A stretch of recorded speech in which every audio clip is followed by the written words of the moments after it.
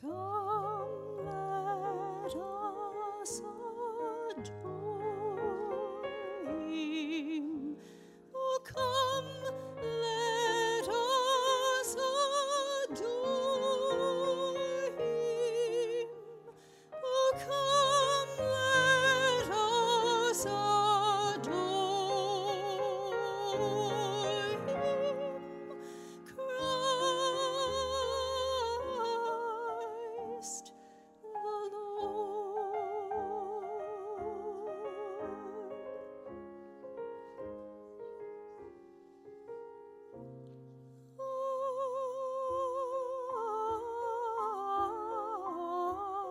Oh, come, let us adore him.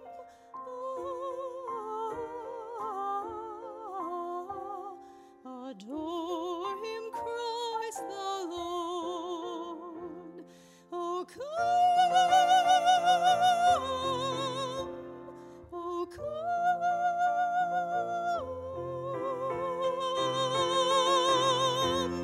Oh, come, let us adore him.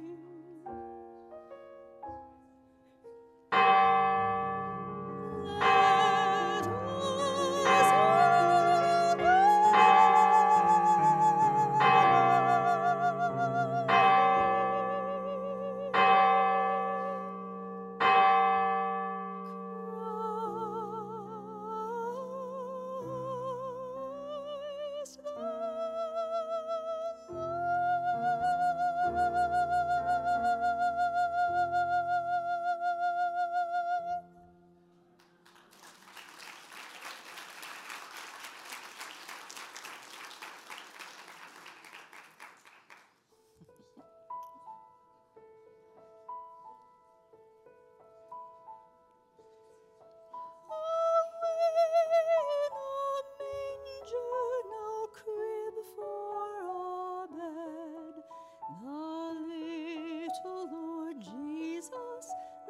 down his sweet head. The stars in the sky look down where he lay. The little Lord Jesus asleep on the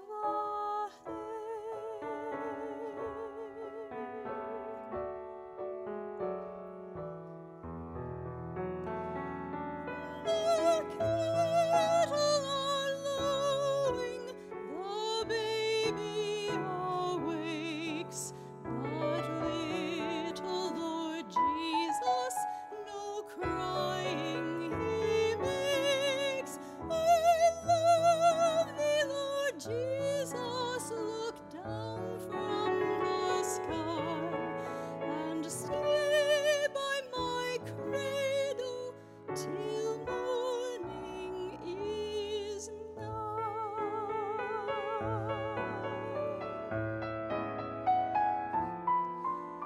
Be near me, Lord Jesus, I ask thee to stay close by me forever, and love me, I pray. Bless all the dear children in thy tender care, and fit us for heaven to live with thee there. Away in a manger, no crib for a bed, the little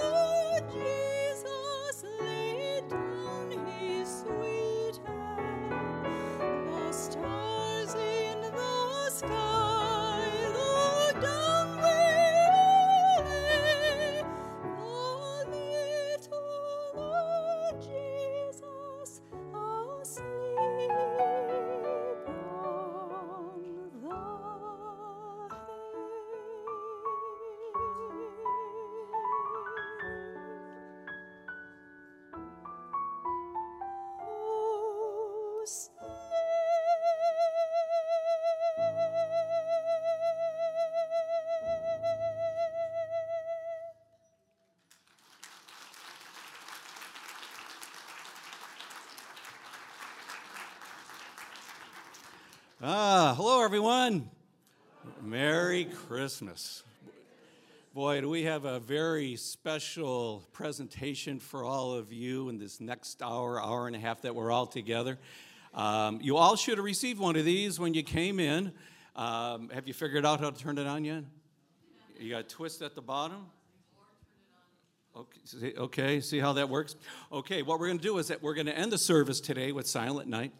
I'll come back up just before we're ready to do this, and I'll have you light your candles, and we'll all stand and we'll sing together. That sound good?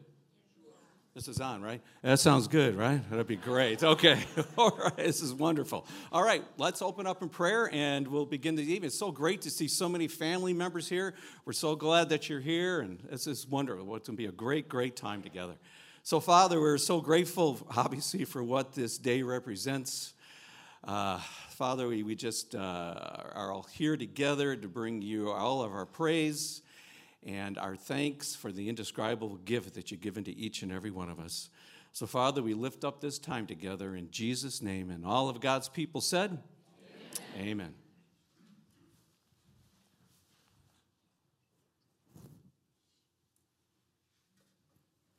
Good evening. I have some special friends with you, Amy Futterman and Reve Reynolds. And you heard Reve, wasn't she beautiful? Yeah.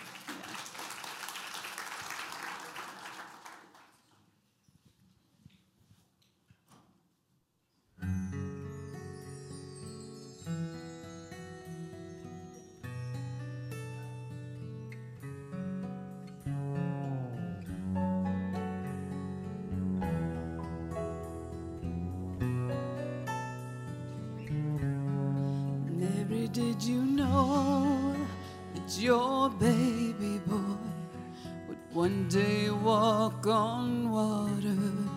Mary, did you know that your baby boy would save our sons and daughters? Did you know that your baby boy has come to make you new? This child that you deliver would soon deliver you.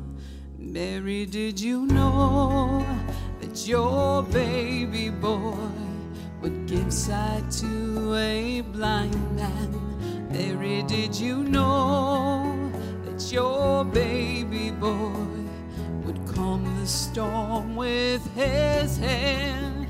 Did you know that your baby boy has walked where angels trod? When you kiss your little baby, you kissed the face of God.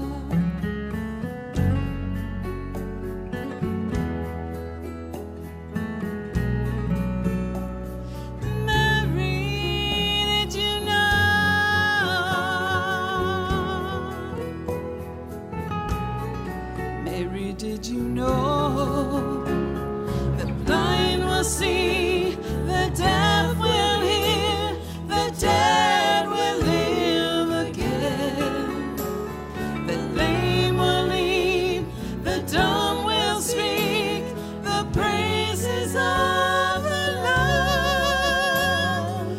Mary, did you know that your baby boy is Lord of all creation? Mary, did you know that your baby boy will one day rule the nations? Did you know that your baby boy is heaven's perfect lamb? And the sleeping child you're holding is the great I am. Mary, did you know?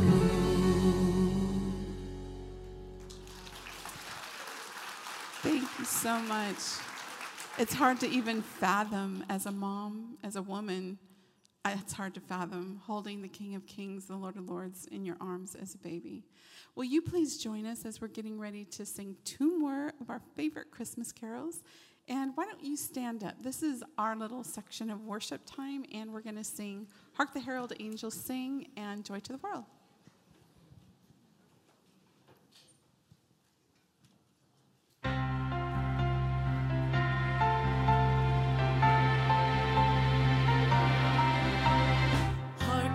Herald angels sing, glory to the newborn King.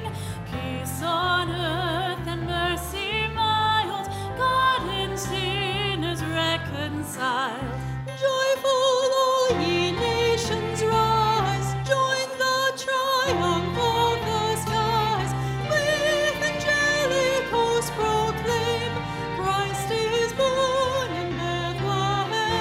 Hark the herald angels sing, glory to the newborn King. Christ by highest heaven adored, Christ the everlasting Lord. Late in time, behold him come, offspring of the Virgin's womb. Veiled in flesh, the Godhead see, hail incarnate deity. Pleased as man with men to dwell, Jesus our Emmanuel. Hark the herald angels sing, glory to the newborn King. Bethlehem, one Prince of Peace, hail the Son of righteousness. Light and life to all he brings, risen with healing in his wings. On he lays his glory back, born that men no more may die. Born to raise the sons of earth, born to give the second birth. Hark the herald angels sing, glory to the newborn King.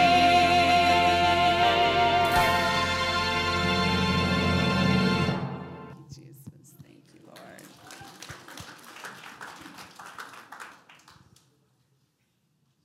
Joy to the world.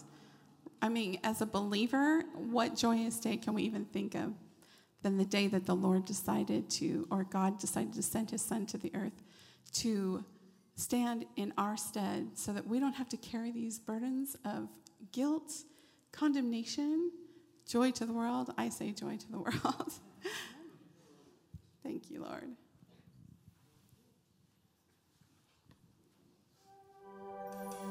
Hark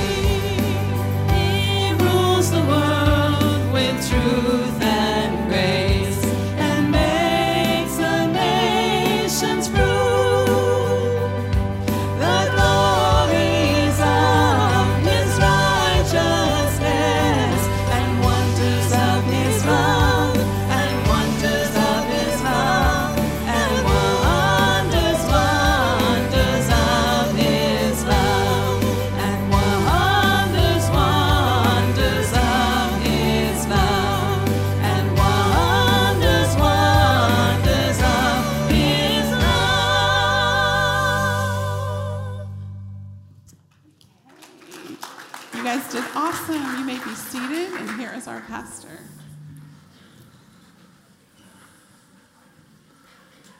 I couldn't have done that. There's no way I could have done that. Welcome to Church of the Red Door. If this is your first time to Church of the Red Door, raise your hand. Look at all, we are so happy you're here. If this is the last time you're ever going to come to church, no.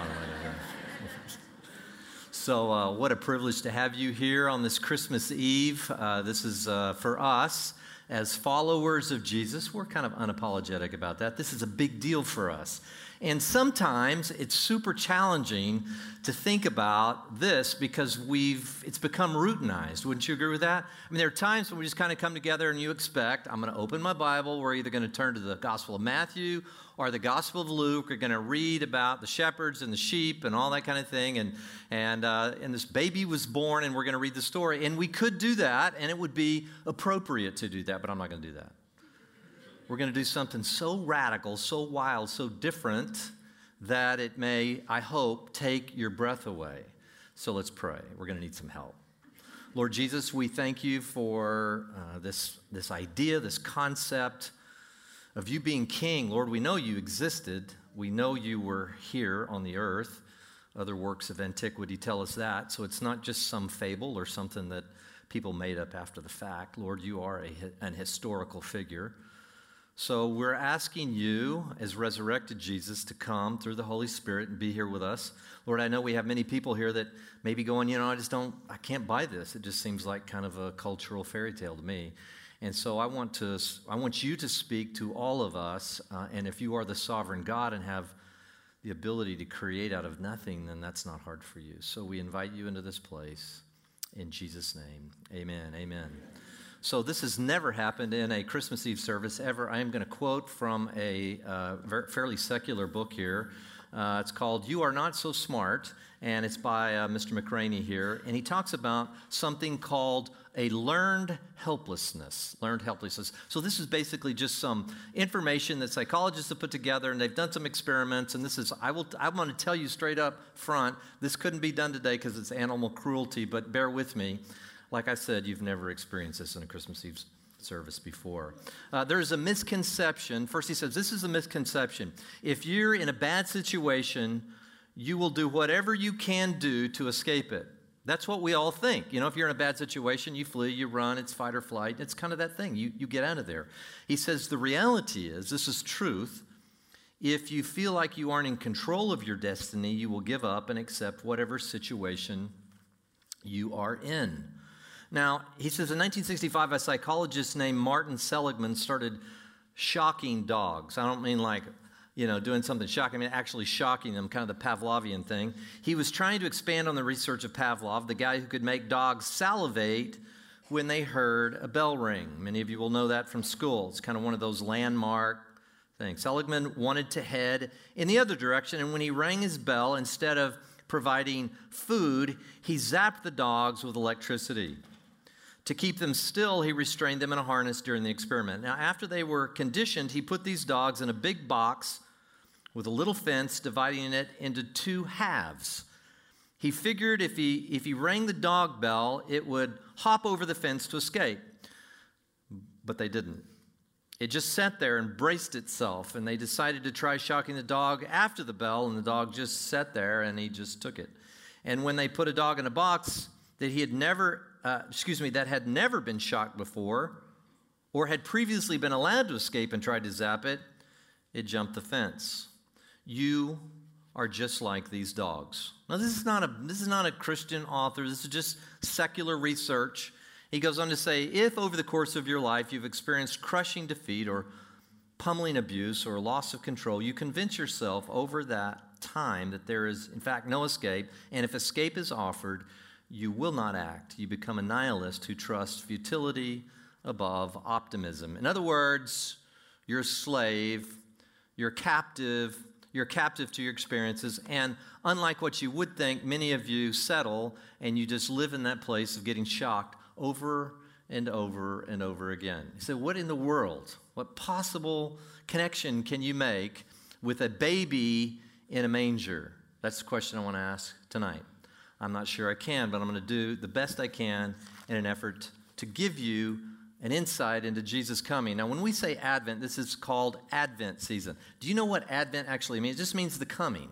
Okay, so there was a coming that Christians believe that God took on human flesh some 2,000 years ago, and he came in a number of ways. He came as the shepherd of the sheep, for instance.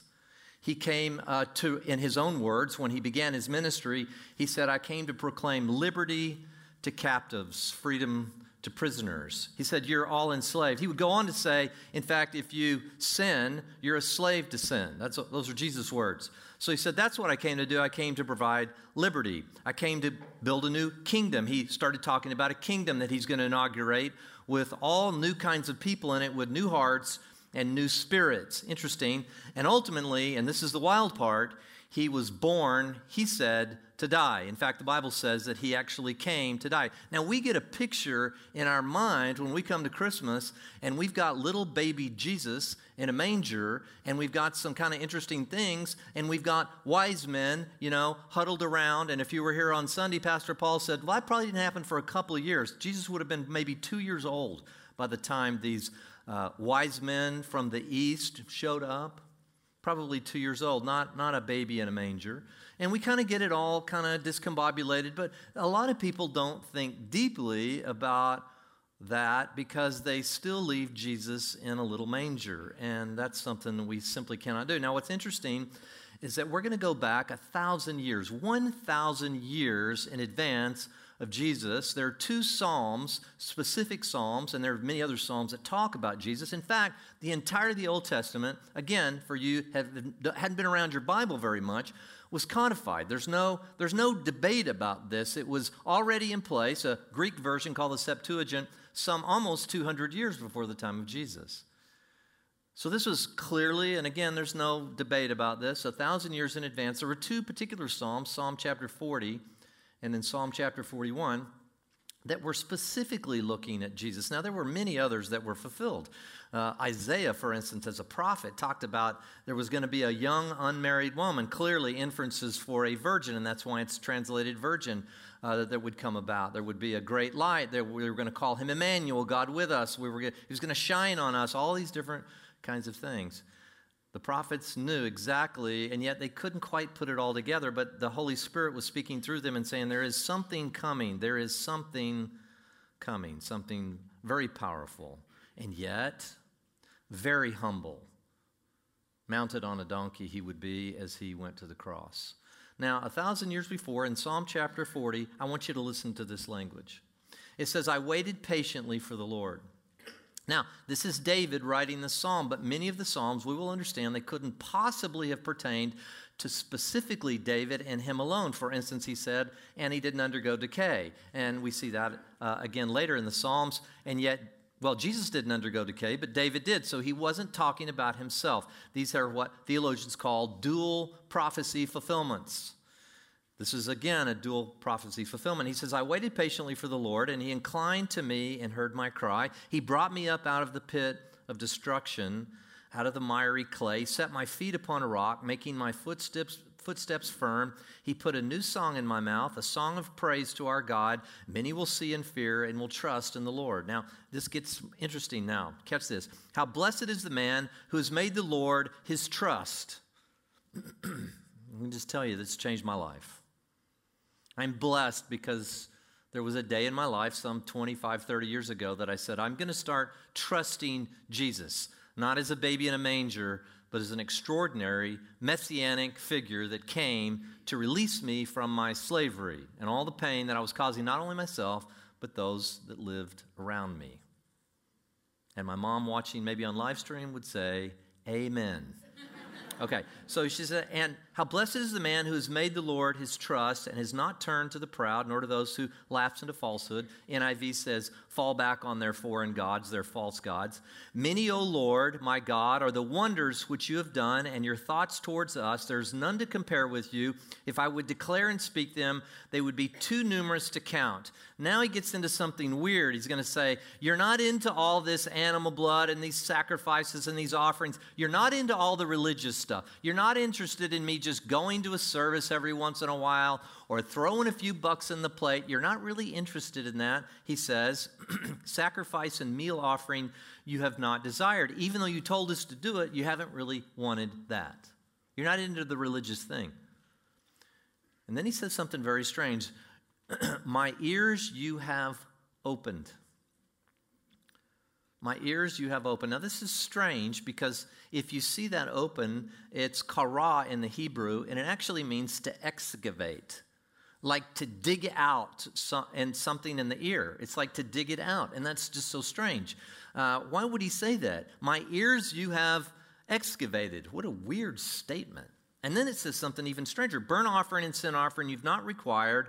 And then I said, and this is clearly messianic, catch this, speaking of Jesus that would come 1,000 years later, behold, I come. It's an advent. There's going to be a coming. I'm going to do some, and I catch this, I come in the scroll of the book, it is written of me, I delight to do your will, O God.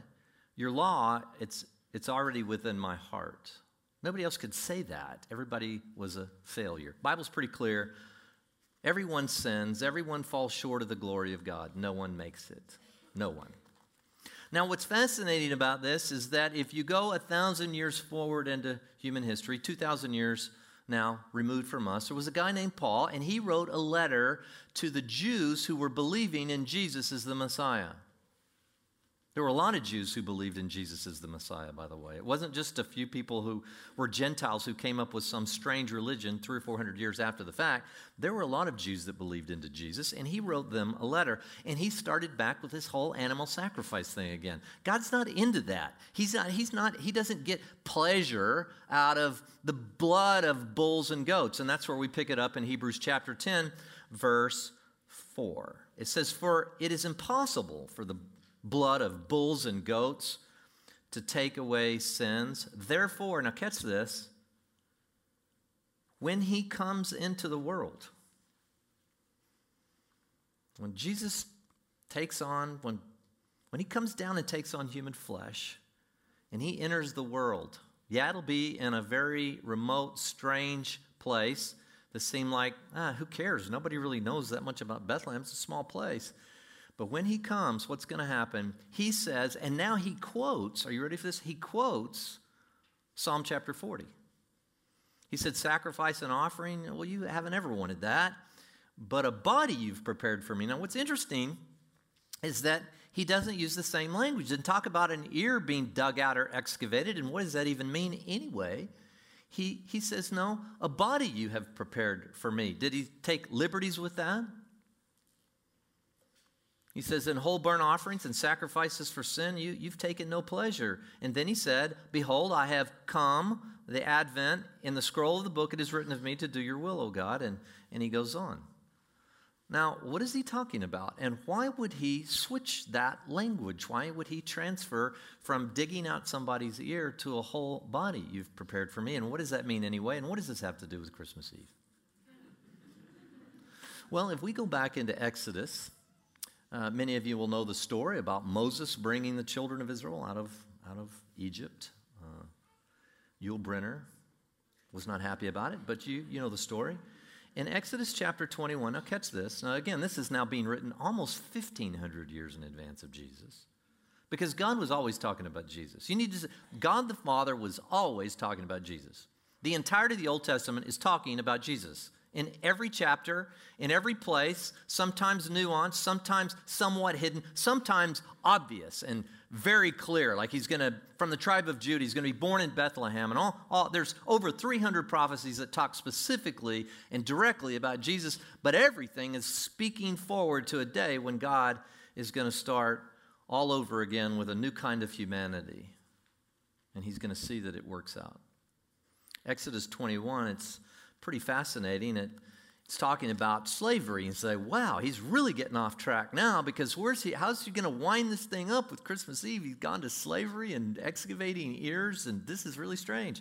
But Exodus chapter 21 talks about a bond slave. It talks about people in slavery. Now, it's not the kind of chattel slavery that we have, the horrible history that we have in the United States of America with our blight called slavery that Thank goodness for Lincoln and others and Wilberforce and some of these guys who came in and saw it abolished, and yet we still have all kinds of garbage because of that in our nation. We can see a lot of lines and rifts. This wasn't that kind of slavery. This was a kind of slavery that when somebody got deeply in debt, they could sell themselves in a way to somebody for a set period of time, and they could work off their debt. They were called bond slaves. Exodus 21 prescribed for Israel exactly what that would look like. Pick it up in verse 5. At the end of their work, which could never be over 7 years, at the end, he says this: if a slave plainly, now this has got to be an absolute plain statement. If a slave plainly says, well, you know what, I'd love to get free from this, and I've worked off my debt, but there will be some slaves who will say, well, I love my master and my wife and my children, and I will not go out as a free man. I choose to be a bond slave. Then his master shall bring him to God, then he shall bring him to the door or the doorpost, and his master shall pierce his ear with an awl, and he shall serve him permanently. It sounds kind of horrific today, but that's exactly what would happen. Somebody, and they're completely under their own volition, go and say, you know, it's better out. If you put me back out there, I may fall right back into the same thing I used to struggle with. I don't want to get back in debt. I don't know. I don't have any prospects. And, you know, you have been so good to me and my family. We're thriving. Me, my wife, my kids, we're thriving with you as our master. Obviously, it was a great situation. I'm going to serve you permanently. And he would take him to the door post, and this was part of the law. This was part of the law. And he would take him, and he would put his ear up, and they would drive an awl right through it. They would dig his ears out.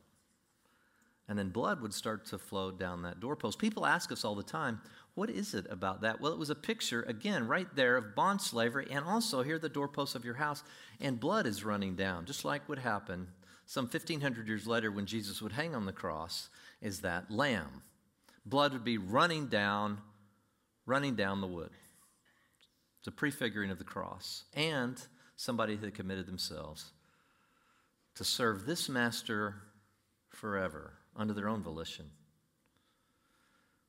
Now, what does this amazing prophetic picture actually point to? Does it point to this Messianic king? If we go forward into Philippians, Paul wrote this letter to the church at Philippi, and this is staggering. I want you to catch this. This is staggering. This should stagger you tonight. Again, this is written well in advance of Jesus, not Philippians, but much of this, and all this is pointing towards Jesus. Philippians chapter 2, listen to what he says. Therefore, if there is any encouragement in Christ, if there is any consolation of love, if there is any fellowship of the Spirit, if any affection and compassion, and Paul is saying, look, I'm asking you guys to make me joyful.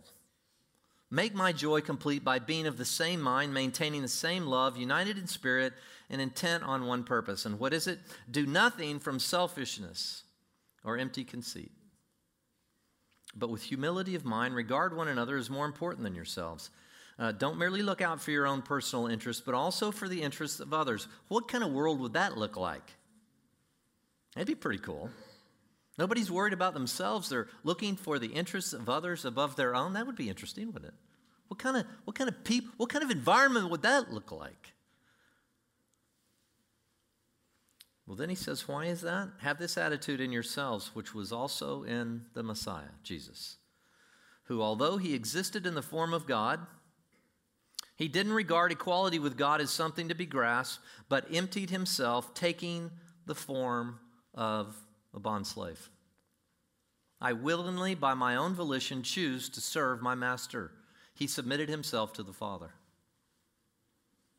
Why? Because 1,000 years before, the psalmist had said, because I delight to do your will. And in the scroll, everything's already been written down.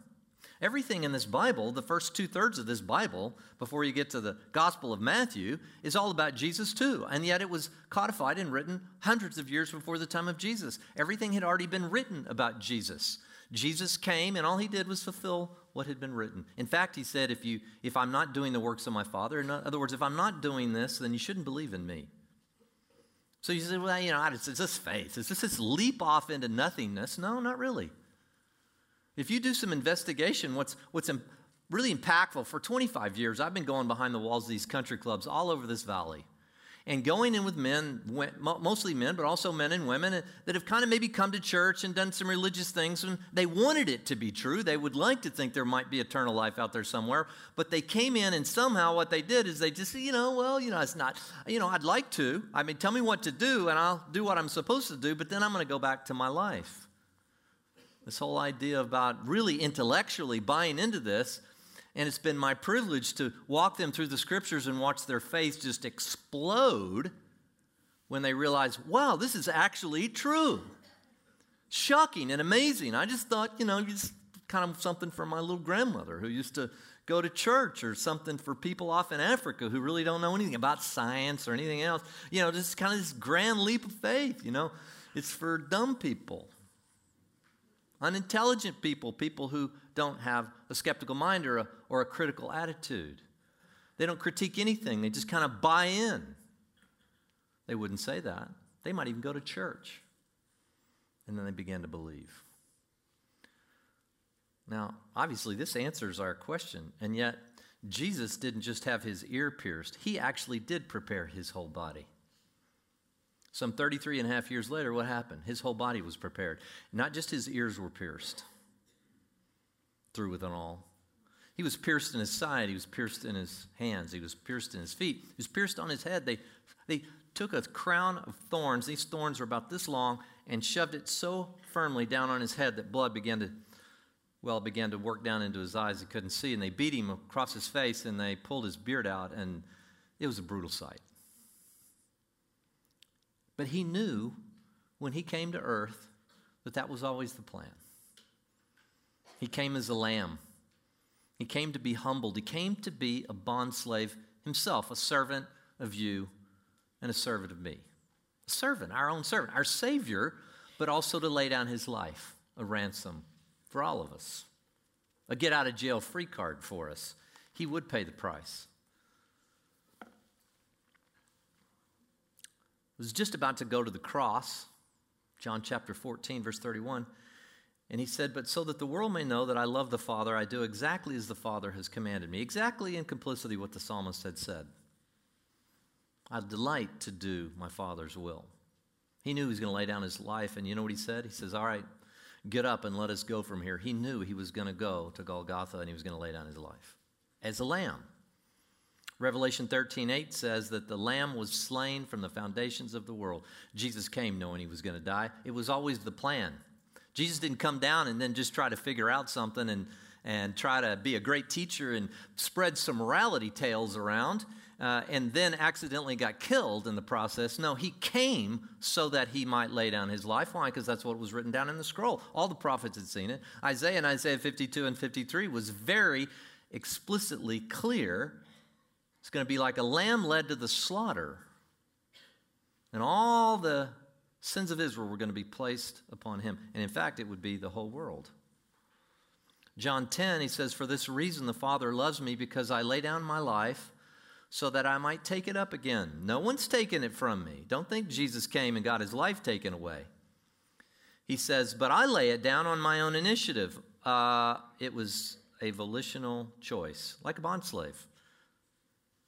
I have authority to lay it down, and I have authority to take it up again. Now that's pretty extraordinary. I have the authority to lay down my life, but I can tell you right now, I don't have the authority to take it back up again. I can go lay down my life. I can walk into a, Quickie Mart and pull a fake gun or something, and then police can come, and I can lay down my life, and I can ask like I'm going to shoot them, and they can shoot me back. I can lay down my life, but me raising it back up on my own initiative, I don't know that I have that kind of authority. Jesus said he did have that kind of authority. And that's kind of crazy, or it's true. There's only one reasonable response to this, really, for us, if you actually believe this. 1 John 2:6, the one who says he abides in him ought himself to walk in the same manner as he walked. You believe this? Walk like he walked. Don't just come once a year. Don't just be a, Christmas and Easter only person, CEO Christian. At least do some due diligence. Think about this more deeply and think about it intellectually. Think about it long and hard and get the right information. 1 Peter 2:21, for you've been called for this purpose, since Christ suffered for you, leaving you in his example to follow in his own steps. Following Jesus is suffering, especially in our culture today. Now in the West, it's not anything like it is in the rest of the world. But you will be ostracized by some. You'll be called a fool, and well, but is there any other response to someone who actually laid down their life? I mean, can there be a real response and say, well, I know you came down. I know you're God. I know everything was created through you. I know you took on human flesh. I know you came, you died, you laid down your life for me, and you've given me free entrance, but I'm really not that interested in following you. Now, if you don't follow him, you're just essentially saying, I don't know if I believe this stuff or not. Do your due diligence, would you? I ask you today, tonight, this Christmas Eve, can start your process today of starting actual due diligence, spiritual due diligence, in what you might think about Jesus. 2 Corinthians chapter 5. And listen to the first two verses, and we're going to wind this thing down. Let you get back to your festivities. For the love of Christ controls us, having concluded this, that one died for all, therefore all died. See, we die. When he died for us, followers of Jesus, we lay down our own lives and we voluntarily say we now are bond slaves. We plainly say it's better off with our master than it was when I was out in the world. I can tell you right now, after 25 to 30 years of walking with Jesus, some walking closer than others, but progressively and more intimately walking with Jesus, it is much better off now with my master than the masters I had out in the world before that. Being drug around by every impulse that I might have, the desire for stuff and the desire for anything that would suit my fancy at that moment. And I can tell you, my life is better off with my new master than all the other masters that I used to serve. It's easy for me to be a bond slave. It's better off for me this way. And he died for all, so that they who live might no longer live for themselves. Let me put it this way, might no longer have to live for themselves. Do you know how exhausting it is to live for yourself? I mean, it's amazing. I got to get up, I got to do my fingernails, I got to do this, I got to take a bath and this, and I got to make some money, and I got to get that new car, and I got to get this and that and this and that and this. Look, it's exhausting to live for yourself after a while. You know how liberating it is not to have to live for yourselves? Jesus gave us a way. He gave us a pattern. It's powerful. Now, here's the close, and I want this to grab you. This is what I meant. I want this to stagger you. Now, when Jesus came, a baby in a manger. Do we have that? See, this right here, this actually has meaning to me. Now, it doesn't have, I didn't just find this. I called my dad this morning. I said, Dad, here's what I'd like for you to do. I'd like you to go to the Christmas tree, and I'd like you to take a picture of their Christmas tree back in Texas. I'd like you to take a picture of my baby. That's my plastic baby when I was like first grade. And I made this in a Sunday school class or something. I don't know where I made it. And I actually you staple those two things together and put that little thing and put that hay in there and put that little plastic baby in there. And for me, that was Jesus, man. That was Jesus. And we put him up on the tree, and I said, can I put this in the tree? And then it became kind of one of those things that it was the ceremonial top-off every year. It just kind of evolved. I was the firstborn child, and every year we'd come in, and I would take, where's my baby Jesus? Where's my plastic baby? And I'm like, shouldn't we put some swaddling clothes on him or something? I don't know what's going on.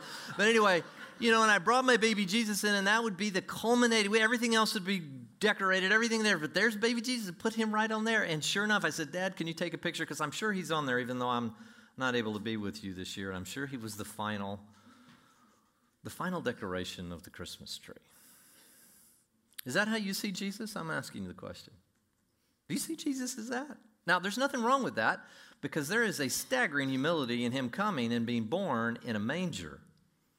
Might there have been other animals in there? We don't know exactly. There's at least a chance that there might have been others, because if you go back to some of the Talmudic writings, they had put a circumference around Jerusalem, and some of these areas, these shepherds specifically were raising little lambs, little sheep to be used to sacrifice because they were so near Jerusalem. So for Passover and things like that, they had to always constantly be raising these lambs that were unblemished, and they would actually wrap some of these other lambs in swaddling clothes to keep them from falling on the rocks or getting hurt in any way, eventually, because their whole life was being born to be sacrificed.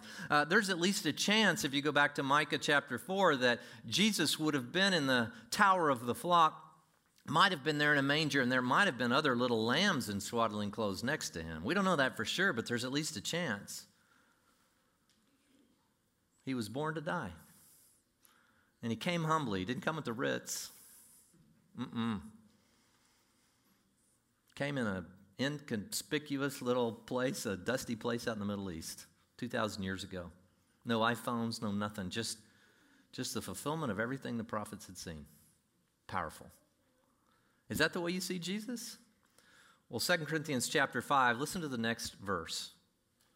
It says simply this, therefore, from now on, we recognize no one according to the flesh. Even though we have known Christ according to the flesh, yet now we know him this way no longer. Now, what you're seeing behind me is just like a little supernova.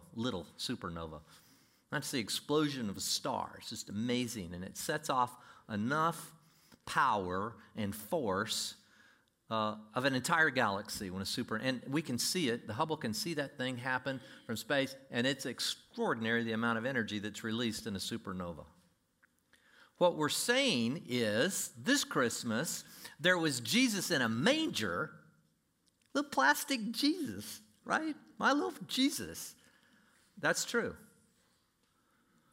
But the Bible also says, John, Colossians, Philippians, every knee will bow, every tongue will confess to this, but not to baby Jesus in a manger. It says right here, we don't recognize Jesus that way any longer. What do? We recognize him as the one who spoke into existence. Everything was created by him and for him, and nothing that was created was apart from Jesus. Nothing. That's what Paul says later. So Jesus it's not just baby in a manger. Jesus was God the Father used Jesus to create.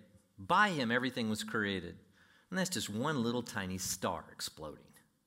Not to mention the billions of other galaxies that contain trillions and trillions of other stars, a force which we cannot be. We're staggered by that. You should be more staggered by the one that spoke it into existence out of nothing. You say, I believe in science. Well, where did it start? Where did it come from? They say now it was a big bang. Where did it come from? Now, all the mass in the universe came from something smaller than a pinhead. It's amazing. It's just amazing how that happens. Science, we believe in science. We don't believe in God. Now, that gets you back to nothing. That gets you, nothing comes from nothing. And this book says that Jesus is the one who spoke it into existence. So which is it? Is it baby Jesus in a manger that we're just going to take so casually on a Christmas Eve and maybe sing some hymns and never give it one little tiny inkling of a thought? We'll open our presents and we'll talk about the games tomorrow and we'll do all that stuff, and we won't give one, because if we keep it baby Jesus in a manger Jesus, my little plastic figurine hidden somewhere back in the tree, well, then we don't have to think deeply about it, do we? But if he spoke everything into existence and then was humble enough to come down and lay down his life for you. Now, my friends, that is a free gift.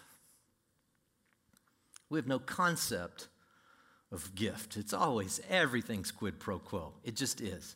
So let's go back up to the lights here in closing, if you don't mind. I want you to look at the chair in front of you and see if you can find a red napkin. Anybody see a chair with a red napkin on the back? Somewhere. I don't know where it was put. Does anybody see a chair with a red napkin on the back? Did you find it? There's a chair with a red napkin on the back. Whose chair is that? Who sat there? Becky? Is that Becky's chair or somebody else's? It was just kind of random. I said, go put a, some people go, well, why are you doing that? I just put a napkin. And I want my daughter, where's Tess? Tess, come up here for a second. Tess, come up here. Tess is going to come up here. She's got some roses. Whoever's chair, there was a red napkin on the back, I would ask them that they come up. Would you mind? This is not The Price is Right, but it's close. Do we not have the chair? Okay, beautiful. Somebody didn't want to come up, but he will do it on behalf. Okay, Tess, thank you very much. This is my youngest daughter, Tess. Everyone give Tessa a round of applause. Thank you very much. Sir, if you don't mind.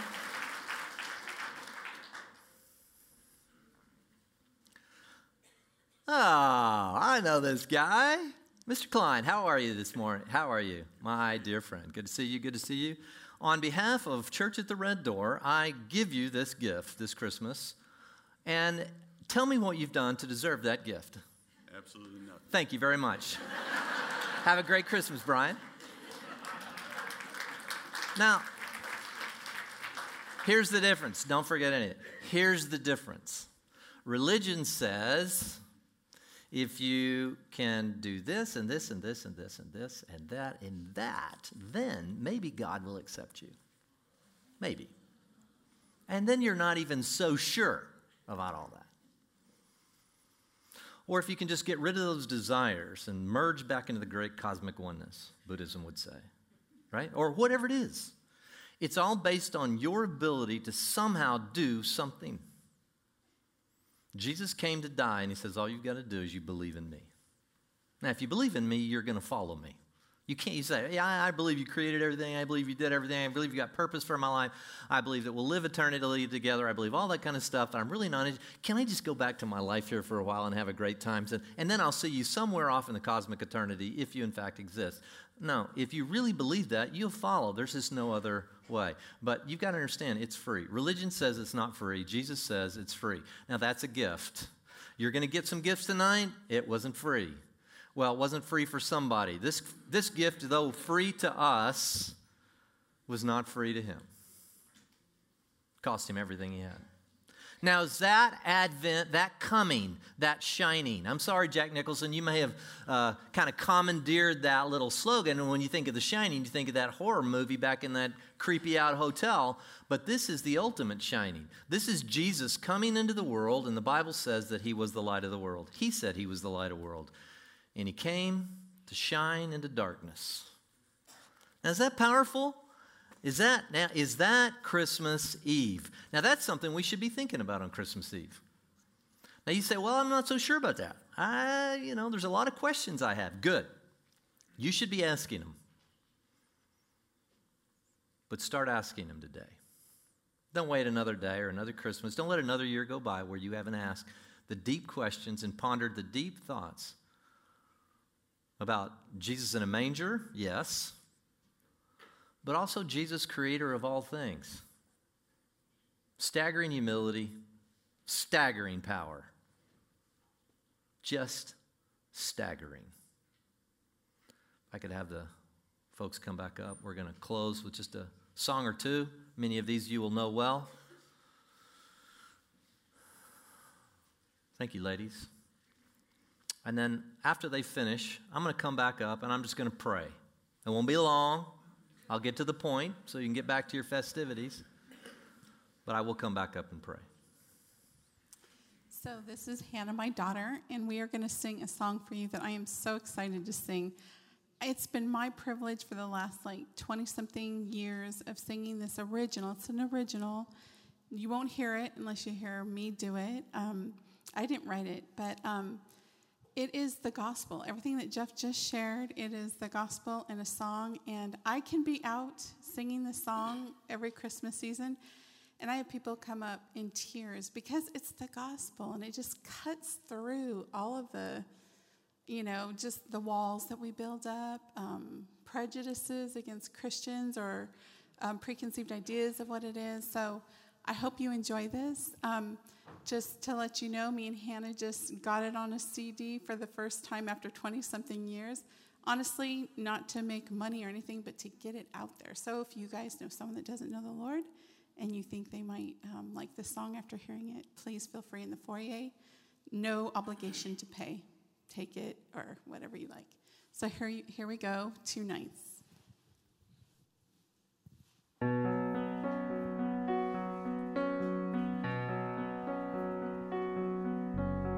Oh, holy night, the stars are brightly shining.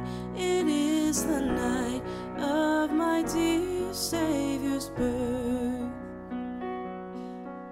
Long lay the world in sin and error.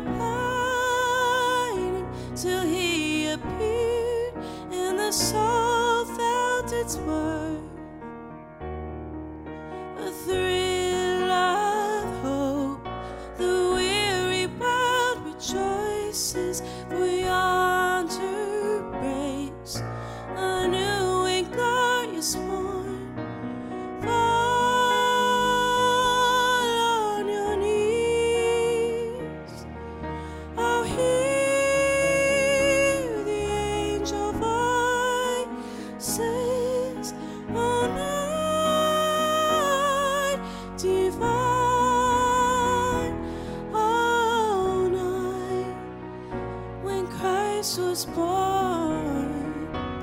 Oh, night divine.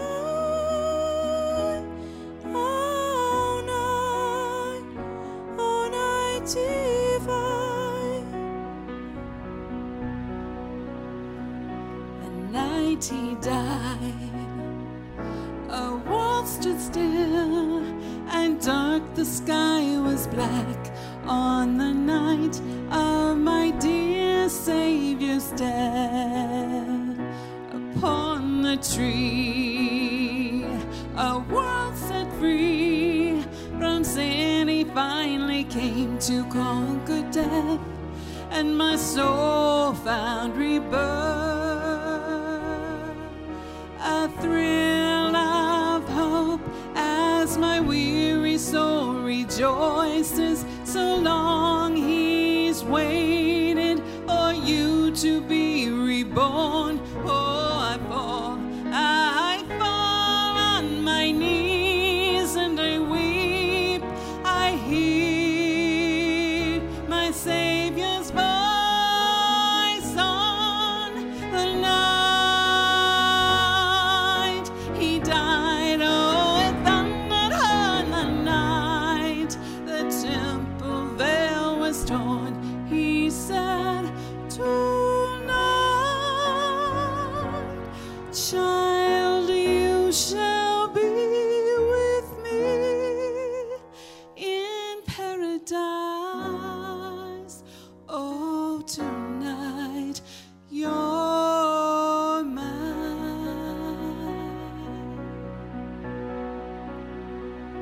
The night he died, Holy night, the world stood stars still, are bright, they and dark the sky was shine. black. It On is the night of my dear Savior's death, he died for me upon the tree. Lay the A world world set and sin and free error from sin, he finally came to conquer death, and my soul found its worth. A thrill of hope as my weary soul rejoices. So long he's waiting for you to be reborn. Oh, I fall on my knees and I weep. I hear my Savior's voice on the night he died. Oh, it thundered on the night the temple veil was torn. He said, "Tonight, child, you shall be with me in paradise. Oh, tonight, be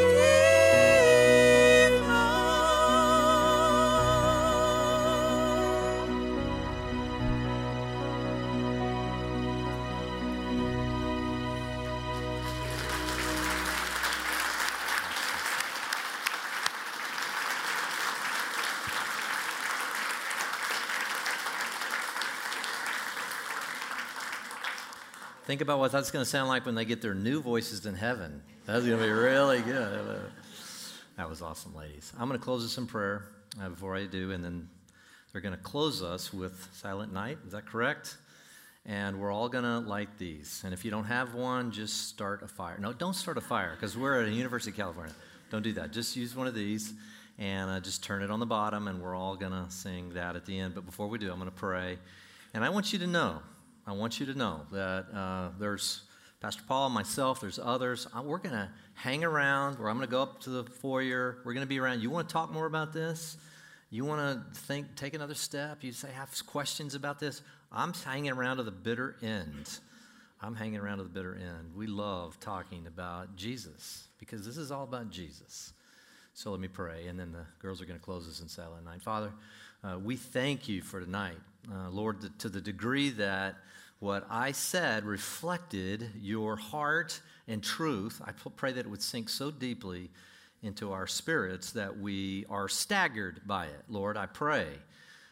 Father, I pray that you do something extraordinary in people's minds. Maybe that even minds were changed tonight because of the power of the gospel and of the story of Jesus and his advent. Lord, would you be with us? Some are without family tonight. Some or maybe feel a little bit alone. This doesn't feel like a good season to them. Lord, you and one other person, they can make four, them and the Father, Son, and the Spirit. Just be with everyone tonight, Lord, I pray, wherever they might find themselves. We thank you for Jesus. We thank you for this season of celebration. In Jesus' name, amen. If I could have everybody stand and light your candle right here, just like I'm doing, and not being effective with. There we go. We love you. Have a great Christmas.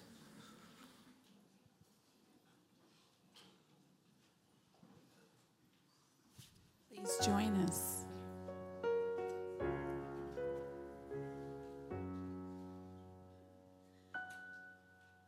Silent